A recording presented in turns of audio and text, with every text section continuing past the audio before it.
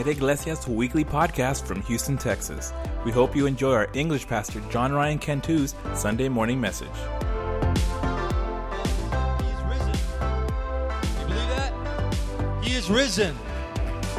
It's not he has risen. It's not just that he has risen. It's he is risen, meaning he's constantly doing it. He's doing it again today. And so when you leave today after church and maybe you go to work tomorrow morning and someone cuts you off on the road and you get a little angry because they rubbed you the wrong way, and when you step into your office and your boss is yelling at you, and then you get home and your wife didn't clean up or the man didn't, I'm going to give the man too. The man have responsibilities. The man didn't clean up the yard, whatever it was, and you're so angry. Anger is rising in you. Remember that Jesus is rising even higher. And he's resurrecting you to remember, hey, I don't have to be angry in my sin. I don't have to act out in my anger, because Jesus, someone say Jesus is risen. And in my fear, when I'm afraid, and when my fear is blocking me from getting to my destiny and where God wants me to be and what he wants me to do, and I'm a little bit afraid, I'm reminded by the scriptures that say that he is on my side. I don't have to fear. And so when Jesus begins to rise in me, that fear begins to shrivel up. That's what it means when we say he is risen. He didn't just do it once. He's doing it every single day, because we are fallen human beings. Amen. It is so good to be with you this morning, church. Man, can we just give it up real quick one more time for the King of Kings this morning? That's the reason that we're celebrating. I'm just curious, how many of you guys, by show of hands, went out maybe this weekend, last weekend, you bought yourself an Easter outfit? Come on, don't be shy. Don't be shy. Yeah, come on. Proudly, right? Maybe you didn't do it for yourself. Maybe you did it for your kids, but you went out and you bought something for Easter. This outfit, new outfit, got it yesterday.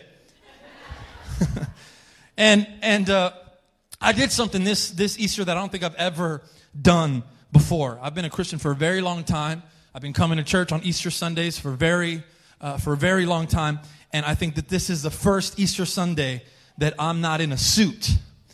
And it's a big statement, because this is my first year as the lead pastor. This is my first Easter Sunday. I kind of did it to set a trend for myself. Every other Easter, you should expect me not to be in a suit. And you're like, well, why not? I like wearing suits. I feel fancy in them. My mom says I look handsome, but I'm not very comfortable in suits, especially when I'm singing and I'm moving around a lot. And today I have a lot of reason to be moving around a lot, because I'm extra excited. So you know, Paul, the Apostle Paul, he says something very important. He says, without the resurrection, all this is for nothing. So you could have saved your money instead of buying your Easter outfit if Jesus didn't resurrect. Without the resurrection, all of this is pointless, and you could have stayed home and you could have had breakfast with your family. You could have had an Easter egg hunt with your children. If Jesus didn't really rise from the dead, everything that we believe about Christ is a lie. Every song that we sing, every sermon that we listen to, everything just becomes kind of a religion, and we're not really worshiping a person, because there's not a person on the other end. It's just a religion. It's not a relationship. If Jesus didn't resurrect, death still has the ultimate victory. But we know that's not the case. And I want to just give a little bit of an apologetics lesson real quick. You know that many historians, whether they're believers or not, they all agree, most of them agree, that Jesus of Nazareth died on a Roman cross. He was buried in a tomb, and a few days later, the body went missing. That's kind of weird. That's kind of weird that the body of Jesus wasn't even ever found thousands of years after the fact. It's kind of weird that if the apostles wanted to fabricate a story and they wanted to make you believe something, it's weird that they would have used women as their key witnesses, because in these days, credibility was everything. And all you had was your word and your reputation. It's not like today where you can go on Google and fact check something. You can't go on Snopes.com and find out if a story is true. So it's kind of weird that they would have used women, because in these days, women had no voice. They had no credibility. And yet they're the ones listed as the key witnesses on the scene. It's kind of weird that this highly educated dude, this highly respectable person, Paul, who hated Christians, whose life goal was to persecute them and put an end to this thing called the way, all of a sudden becomes one. And not just one, but probably the most influential Christian that has ever walked the face of the world. It's kind of weird, isn't it? Makes you kind of think, I don't know, maybe he did resurrect. Maybe all these reports are true. And maybe the reason that it's so hard to believe is only because it's supposed to be hard to believe. Jesus defeated death. Who does that? So maybe our praise is merited this morning. And your attendance is less about that awesome petting zoo outside and more about our Savior and our Redeemer, Jesus Christ. And maybe that Easter outfit that you spent your money on, even though you're only going to wear it once, maybe it's worth it. Tell the person next to you, Jesus died. Whoa. I hope you say this one louder, but he resurrected. Jesus died, but he resurrected. Do you believe that with me this morning? And if you don't believe it, it's all good, because I got a sermon for you. Turn with me to Ephesians chapter 2, 1 through 10. Ephesians chapter 2, 1 through 10. I'm sorry, this has only been my introduction. I get to preach a little bit more on Easter. That's every pastor's right. All right, I'm going to need you to help me out this morning. Can I count on some of you? All right, I need you to be attentive. This is a word from God this morning. And it says, Ephesians chapter 2, 1 through 10, it says, and you were dead. Someone say, who, me? Yeah, you. In the trespasses of your sin, in which you walked, following the course of this world, following the prince and the power of the air, the spirit that is now at work in the sons of disobedience, among whom we all once lived in the passion of our flesh, carrying out the desires of the body and the mind, and were by nature children of wrath like the rest of mankind.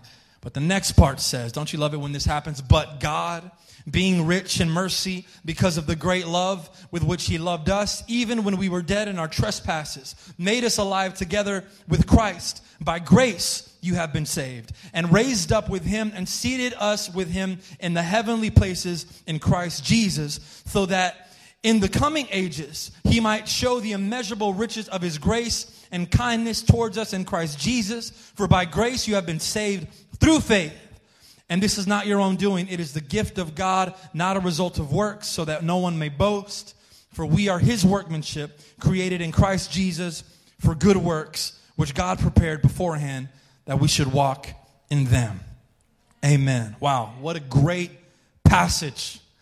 Because even though it was written to the Ephesians around 2,000 years ago, it still resonates really well with us, where we can look at this passage and we can say, you know what? Yeah, I was once dead in my sin. I remember that day. I remember when I was always angry at people. I remember when I was always bitter and I always hated people. And I just woke up every day so grumpy because I had a terrible outlook on the world. I remember that day when I was dead in my sin. I remember that day when I was following the course and the pattern of this world, being led to destruction. I remember that day when I was being led by the prince and the power of the air. But then I also remember the day, the only day that counts in my life, when God changes the course of my destiny, and now my confidence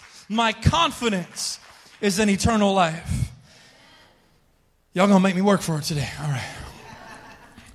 My confidence is in Christ. Anybody have confidence this morning in Christ Jesus? That's our confidence. And that all sounds good. But what about when you don't have confidence? What about when you're just not really sure if God is going to come through for you? You're not really sure that prayer that you've been praying day and night, you're not really confident that God is going to answer it. And you're not really confident that the reports of Jesus Christ are true in your life, and you're losing your confidence. I've entitled this message, Losing My Confidence. I'll never forget that time. There was a time in my life where I almost died, church. I was 11 years old, and we went to Six Flags. I went with some friends. It was like a school trip. My 11-year-old girlfriend was there as well.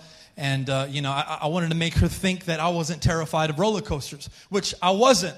I've always had a love for like exhilarating rides and getting on roller coasters. In fact, this past weekend, my wife and I, we took Layla and my niece Haley to Pleasure Pier. And I realized that I paid $26 for myself to get on a Ferris wheel.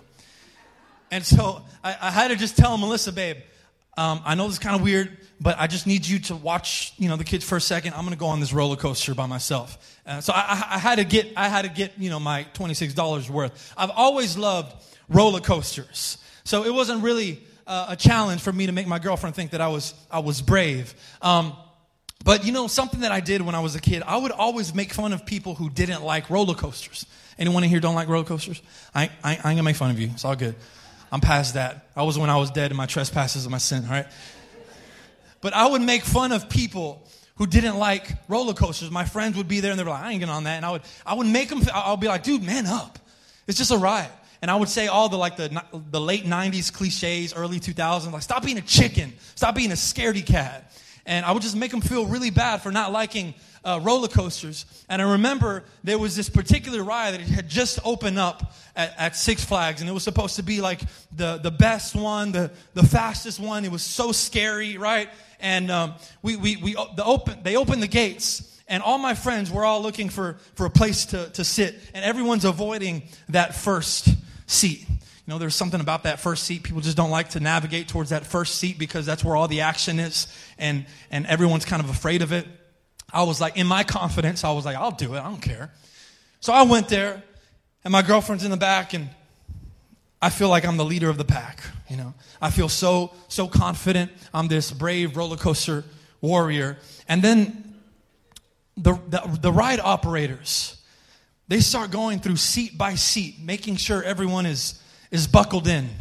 And if you've ever been to like Six Flags, those ride operators, like they hate their lives. Like they don't want to be there, right? And they're like 10 years old, right? They're like pretty much my age, and they're being entrusted with people's lives. And so I remember they're going through to check everyone's seat, and they get to mine, and the dude, he taps it. He taps my seat. He taps the shoulder. He doesn't pull on it. He taps it. And, I'm thinking back now, like when I'm thinking about how Melissa straps in Layla in the car seat. I mean, she's yanking on the straps, and she's like moving her car seat back and forth to make sure she's all good, right? And this guy on this gravity-defying machine, he just comes by my seat and just taps it. And it wouldn't have been a big deal, but I really didn't think that I was buckled in right. I never heard that final click, that final click that you're like, okay, everything's good. So I wasn't really confident that I was in, but I was like, okay, it's all good. This ride operator is going to come by, and he's going to make sure that I'm in right. And he comes by, and he just taps my seat. And I start to freak out a little bit. And I remember I literally started yelling at this guy, like, hey, dude, I don't think I'm in right. And you know what he does? I still remember his face. He just gives me a thumbs up. He's like, you're good. And I'm like, no, I'm not good. And then the ride starts moving, and I remember starting to sweat profusely. I started to cry. Thankfully, I was in the front seat. No one saw me.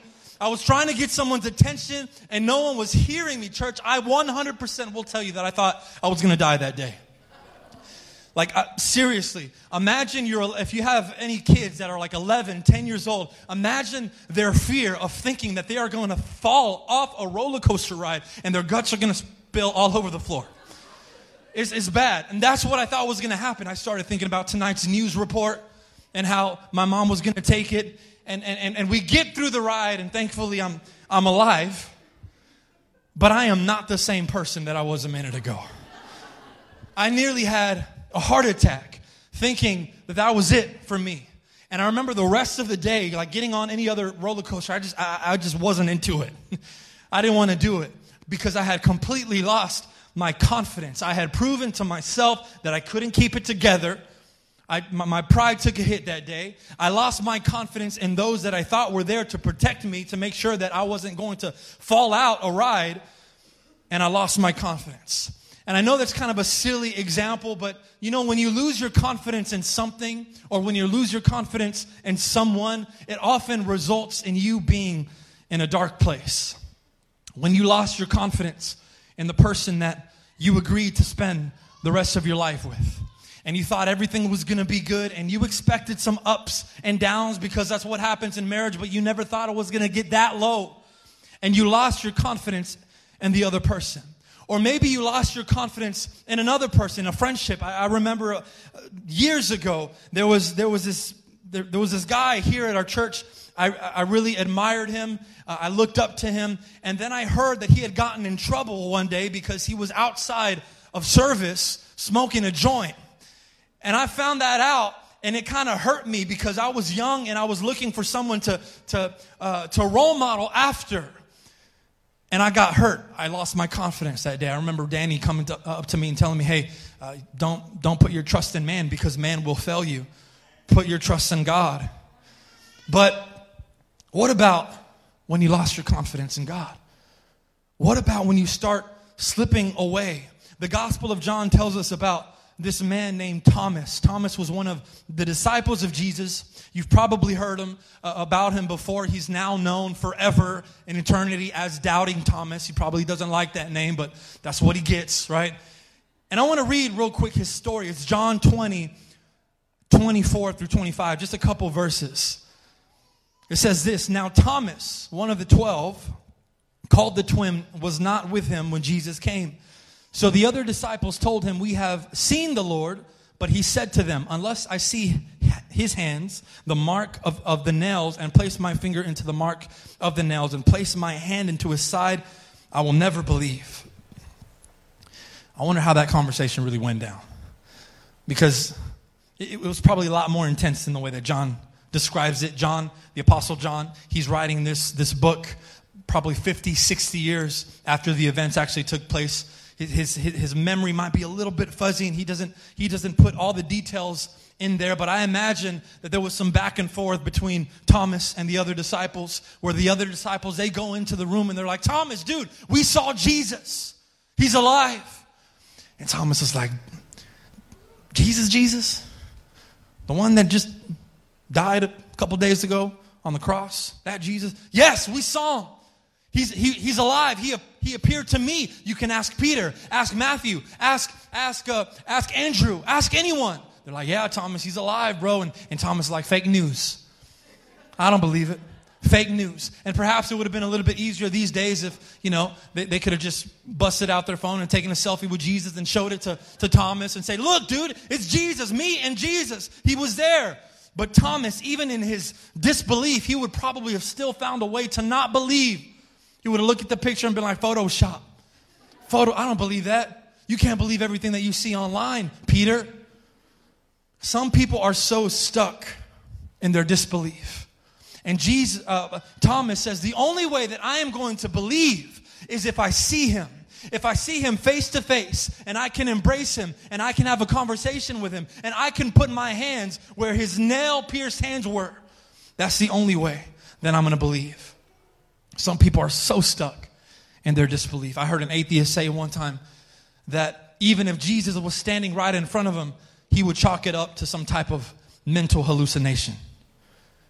And now, Thomas, the disciple of Jesus, he's so messed up that not even he can believe. And this is not just any dude. This is Thomas. This is a guy who witnessed Jesus do some amazing things. He walked with him daily. He was a part of his ministry. He was a part of his inner circle. This was a friend of Jesus. And now he's refusing to believe. This tells you that doubt can creep in to the church as well, into the godly, into the pastors, into the worship leaders, into the people that come every week after week, and they're listening to the message and they're saying amen and they believe and they have such a strong relationship with God. Doubt is looking for you. Doubt is looking for you. And maybe you think, oh, that'll never happen to me. My faith is strong. What about Thomas? What about Thomas, who heard from Jesus himself that, hey, in a few days I am going to raise from the dead? And not even he believes. I think sometimes we lose our confidence, church, because of something that happened in our past. Something makes us lose our confidence. And maybe the reason that you've stopped coming to church apart from Easter is because Jesus isn't really that real to you anymore. And I'm not trying to get some, that was good. I'm not trying to get that. I'm trying to be real. I'm trying to speak your language this morning because maybe in a desperate moment in your life when you called out to God, He didn't respond to you. And you've lost your confidence. I can stand here as a pastor and admit to you that it's happened to me plenty of times. There's been times where I've had much more of doubt than I've had faith. And I spoke a little bit about this last Sunday. I talked about failed expectations, how Jesus, He was coming into the city of Jerusalem. And everyone was praising Him because they had some level of confidence in Him that He was going to deliver them from what they expected Him to deliver them from. And then a week went by and Jesus didn't prove to be the type of king that they were expecting. And their praises turned into hatred. And they weren't singing Hosanna, Hosanna anymore. Now they were saying, crucify Him, crucify Him. They had lost their confidence in who they thought He was. I don't know who I'm speaking to this morning. But the Jews seeing Jesus go to the cross, I can just imagine them thinking, man, I thought we were getting the Savior. I thought we were getting a Messiah. I thought that this was the one who was supposed to deliver on the promise. But now He's hanging on a cross. And heroes aren't supposed to die. They're supposed to conquer. And even the majority of the disciples, we read, Jesus' own friends, they weren't even present at the crucifixion. The Bible says that most of them fled for their lives. The party was over. The hope was gone. The miracles that Jesus did in the beginning, they weren't happening anymore. Their confidence was at an all-time low because they couldn't understand how the mighty Son of God could be defeated by death. Didn't make sense. Maybe you're in a place this morning where things just don't make sense. And like Thomas, who was listening to what the disciples were saying about Jesus. Hey, Thomas, man, we saw Jesus. He's alive. He's alive. Maybe you've been listening to the reports of other people. And you've been coming week after week. And you listen to the sermons. And you listen to how they say God is for you. And they're trying to uplift you. And they're trying to encourage you. But you can't really believe it. And maybe you've been listening to your friends who are telling you what God can do for you because He's done it for me. And you've been opening up the scriptures and you've been reading about how God is love and He is for me and He goes before my enemies. And you're hearing the reports, but you can't believe it because you haven't seen it. And so anytime your mom says, I'm praying for you, you kind of just brush it off like, nah, that's not going to do much. Thanks, Mom. And when you see your friends posting about what God did for them, and they're talking about their testimonies, and they're talking about how they got a raise after asking God for a raise, and they got that job because they presented it to the Lord, you're just thinking, man, that could happen to anybody. That's just a coincidence. You just got lucky. You worked hard. And now you don't even talk anymore to God. Because when you brought your situation to God, when you were vulnerable before Him, He didn't come through for you in the way that you were expecting, so your confidence in Him has been lost.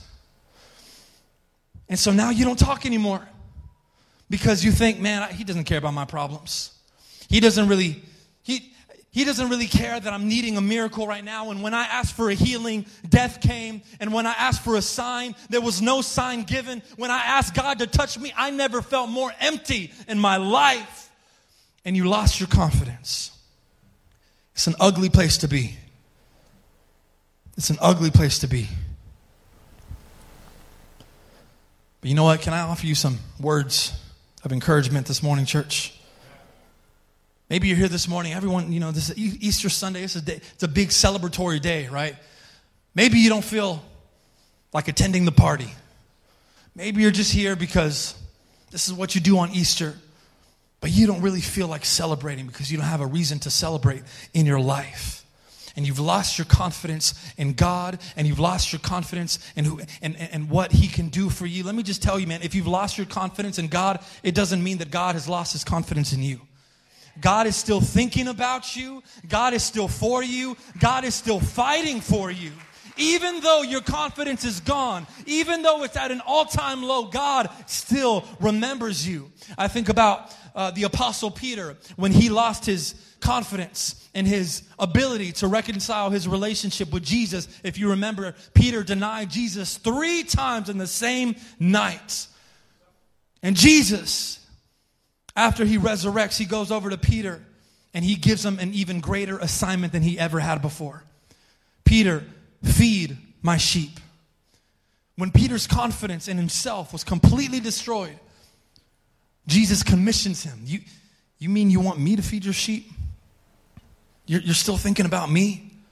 You mean you're still going to trust me with this assignment even though I did what I did? You're not going to reject me? And I also think about Job. Everybody know Job. He was going through the worst situation of his life. And he literally says this: God is the one at fault for finding fault in me. He says, though I prayed to be rescued from this torment, no whisper of justice answers me. He loses his confidence. But as the story goes, God was still in the midst. And we think about the mighty King David, who writes, how long, O Lord, will you forget about me? How long will you hide your face? How long will you allow my enemies to prevail over me? Doesn't it feel like that sometimes, that your enemies are just trampling on you? And you're like, God, why? Why do the evil prevail? Why do the evil prosper? And I, your child, am stuck. But God didn't forget about David either. So when your confidence in God is at an all-time low, church, God still sees you for everything that He created you to be.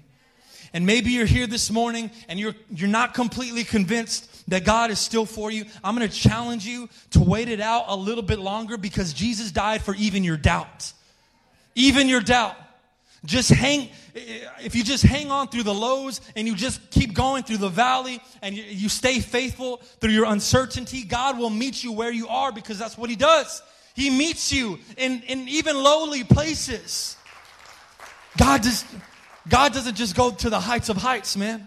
He also goes to the low of lows. The places that make you feel lonely and you feel like there's no one else there. The darkest places. You feel unloved. You feel angry. You're ashamed. You're lost. You don't know why things keep happening to you. Those are the places that death loves to dwell, because it wants to remind you. It wants to convince you that you are always going to remain dead. But Jesus went to the pits of hell to destroy it on the cross. He reached down to where no other man can go, and He brings us up to Him.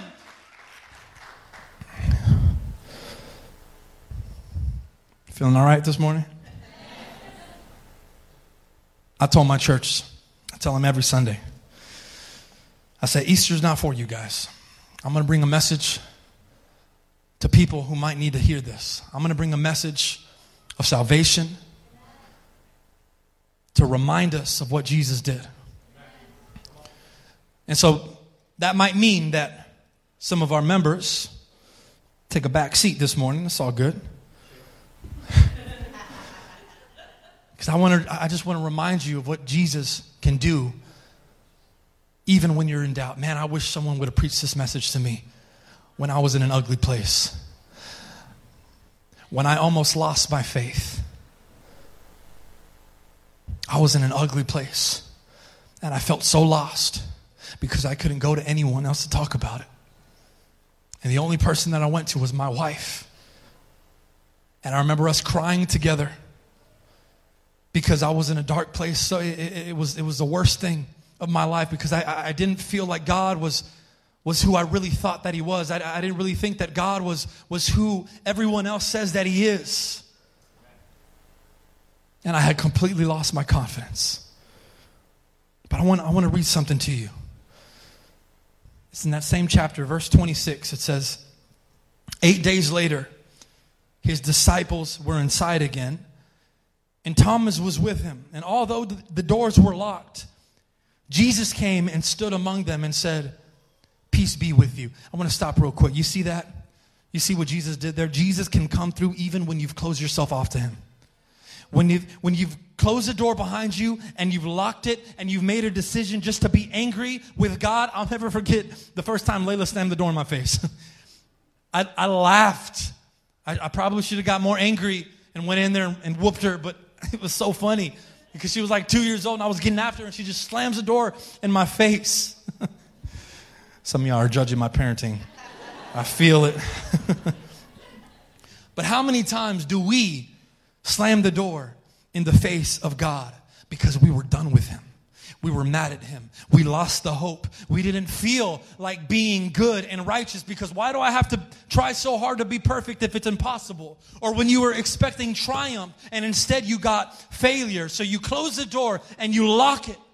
But praise be to God, man, that Jesus breaks through every closed door and he stands before you in peace, offering you another chance to regain your confidence. He's a gentleman. He's not going to burst the door open down. He's not going to make you love him. He's not going to make you come back to him. But he's going to penetrate even through the closed and the locked doors, and he's going to just stand there waiting for you so that you can regain your confidence. Verse 27 says, then he said to Thomas, all the other apostles were in the room. Just a side note. Then he said to Thomas, the only one, the only sour apple in the bunch. Everyone else was good. Everyone else, the rest of the 11 apostles, they believed. They were praising Jesus. They recognized his resurrection. Everyone else was good. And Jesus goes to Thomas, to the only one that was in disbelief. It's true that God leaves the 99 in pursuit of the one. And he tells Thomas, put your finger here and see my hands, and put out your hand and place it in my side. And he says, do not disbelieve, but believe. There was no rebuke. There was no walking away from Thomas because he couldn't get past his issues. Jesus went up to him to reassure him of the power that Jesus had over death. Jesus met Thomas where Thomas needed Jesus to meet him. And maybe you're in a place this morning where you feel like you can't talk to anyone else. Jesus will meet you there. You know, a lot of Christians, man, in our attempt to rightly represent Christ, we often fail to do so because we think that we have to be perfect. And so when we see someone struggling with doubt, we rebuke it really quickly. And we say, don't think like that. Don't do that. You got to have faith. You got to pray. You got to believe. If you have a little bit of doubt, go to the altar and repent.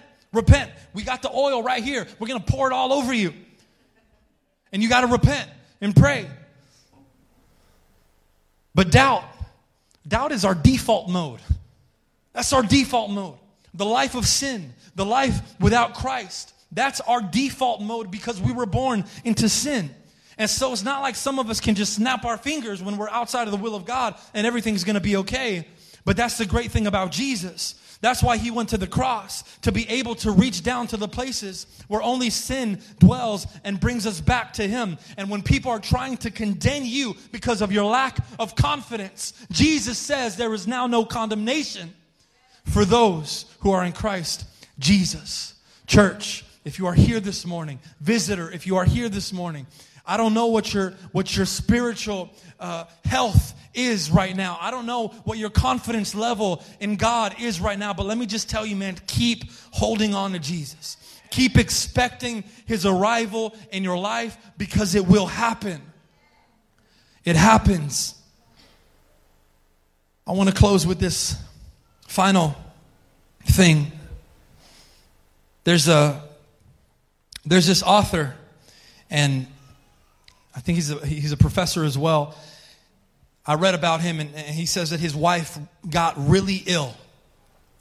That I can't remember what the name of the sickness was, but it's some type of mental illness where, you know, her brain is just quickly deteriorating day by day, and even simple speech is difficult for her.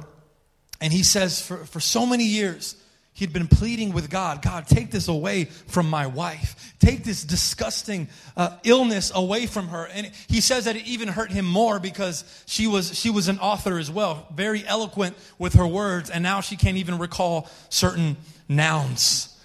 And when she's looking for her keys, she can't even remember what she's looking for. And he prayed so diligently day after day after day for years. And God didn't respond. And he says, when people ask me how I'm doing, I tell them the truth. Church, can I tell you that it's okay to tell the truth about how you're doing? Can I tell you that it's okay to be vulnerable? Can I tell you that it's okay that you're not perfect? Can I tell you that it's okay that you have a little bit of sin in your life? Can I tell you that it's okay that you have a little bit of doubt in your life? Because that is why Jesus died on the cross, to cover all of that up. It's okay that you're not perfect. By the grace of God, by the love of God, by the blood of God, we are made whole and we are made clean. And he says, you know what? I'm not doing very good right now. I'm in a dark place. I'm in a lonely place. Every day I have to get up and I have to watch my wife suffer. He says, I'm only holding on by a thread. But thankfully, that thread was knit by God.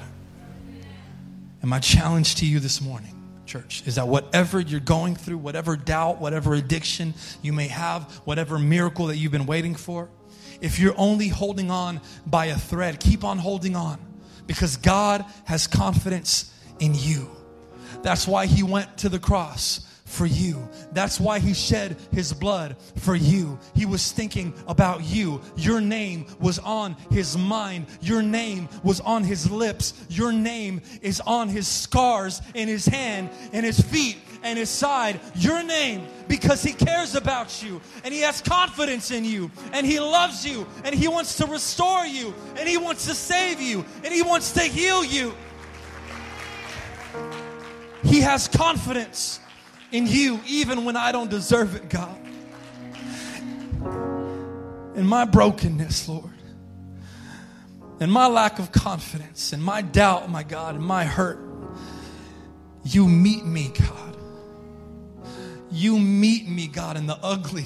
You meet me in the hood, my God, where no one wants to drive by at night because they're too afraid. You meet me there.